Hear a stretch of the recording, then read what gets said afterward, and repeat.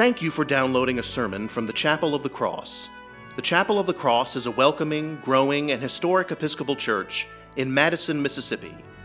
I hope you will join us on Sundays for worship at 7:30 a.m., 8:45 a.m., 11 a.m., and 5 p.m., with Sunday school for all ages at 10 a.m. I also invite you to connect with the chapel online at chapelofthecrossms.org.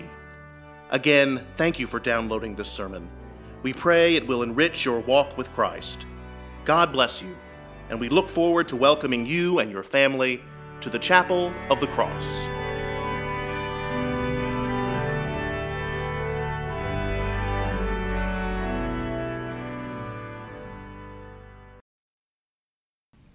This is my Son, the Beloved.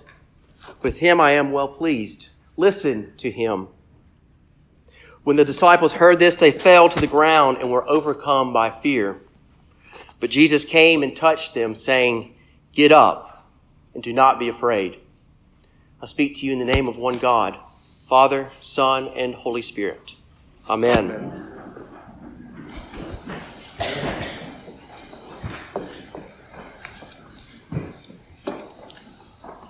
I went to a karaoke bar a couple of weeks ago. Now you're paying attention. It was Saturday night of annual council in Tupelo. And Saturdays at annual council are long and arduous and can be compared to watching paint dry. So we had heard all of the various and sundry reports from different officers and areas in the diocese. We had held numerous diocesan elections, and we had heard and discussed all of the resolutions that day. And so after a long Saturday, I went to Woody's in Tupelo with some friends who were also at annual council. And we enjoyed ourselves. In this karaoke bar, there were some people who could legitimately sing. Because when it comes to karaoke, we are all really good singers, right? But there were some who could really sing very well. They could sing very well, and they were singing really fun songs. And so we had a good time being there, me and my friends. And so as I was waiting my turn to sing Friends in Low Places by Garth Brooks, I was thinking to myself how music seems to be the one thing that unites us. Music seems to be one of the very few things that brings us together. Because at Woody's, there were people from all different walks of life, different skin colors, and nobody cared who voted for who in 2016 or who's gonna vote for who in 2020 later this year. We're all hanging out, enjoying ourselves, living in the moment, just being there. And so I thought to myself, it is good to be here. It is good for us to be here.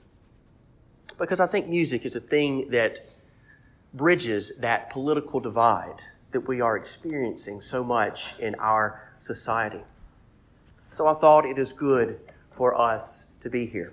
And there are other times, there are other places and instances and people that I'm with that cause me to think that it is good for us to be here.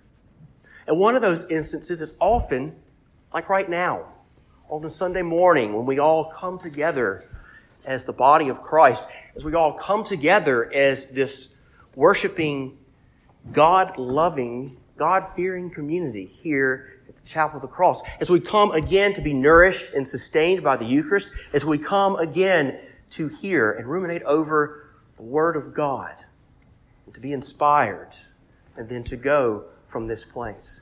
Often, it is right now that I think it is good for us to be here.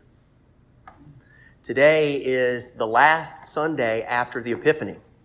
So every year on this Sunday, we hear once again this powerful, awe-inspiring, mysterious, well-known account of the Transfiguration. We hear it once again on this last Sunday after the Epiphany as we are preparing for our Lenten journey, which begins this week on Ash Wednesday. We know it well.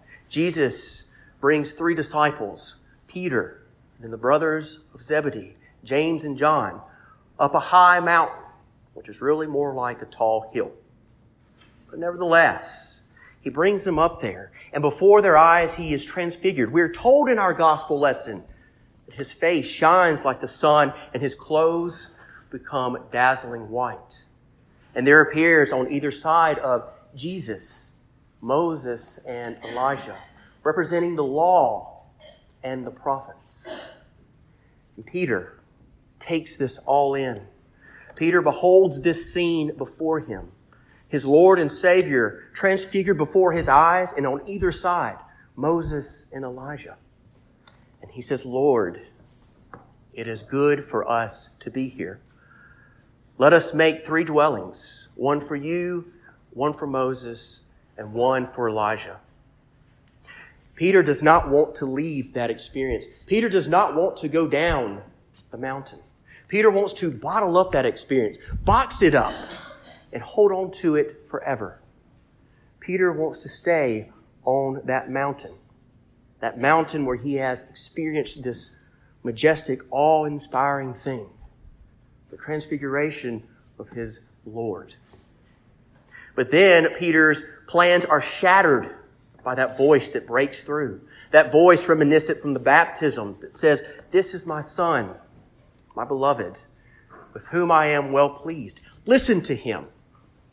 Listen to him, that voice says. And so Peter's well-laid plans are shattered by fear. And the disciples fall down, trembling with fear. But then Jesus comes and touches each of them and says, "Do not be afraid. Get up."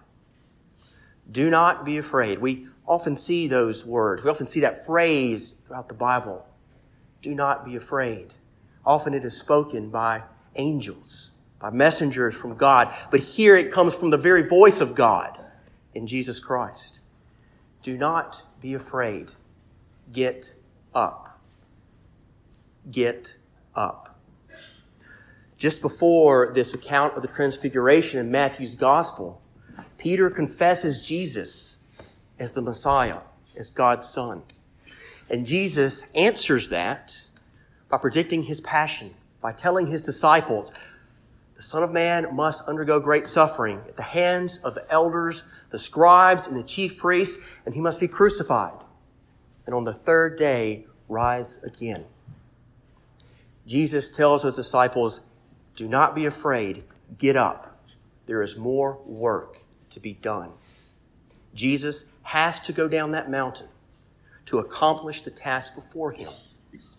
There are people, us, in the valley below that mountain that need Jesus and his disciples to come down. Jesus is about to undergo his passion, and he cannot do that if he stays on that mountain. So he tells his disciples, he tells Peter, get up. Let's go. Do not be afraid. And Peter likewise has work to do. Peter cannot stay on that mountain because he is supposed to take what he has seen there. He is supposed to take this account of the Transfiguration and proclaim it to the world.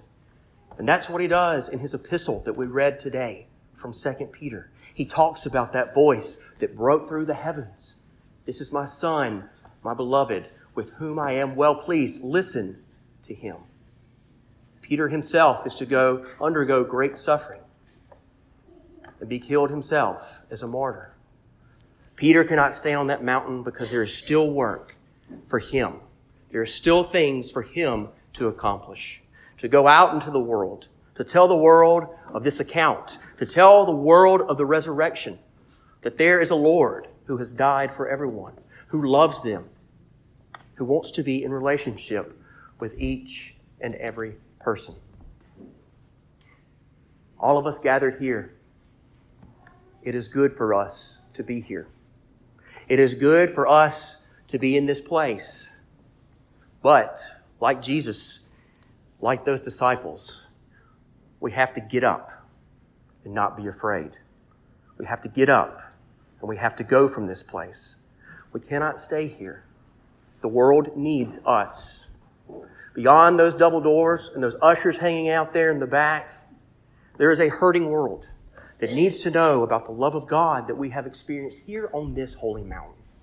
We are to take the love of God out into the world and proclaim to all persons, to all people, that there is a God who has become one of us, who has walked our lives, breathed our air, and who wishes to be in relationship with us, loves us unconditionally, pours out His forgiveness and mercy upon us, and sustains us each and every week in this place.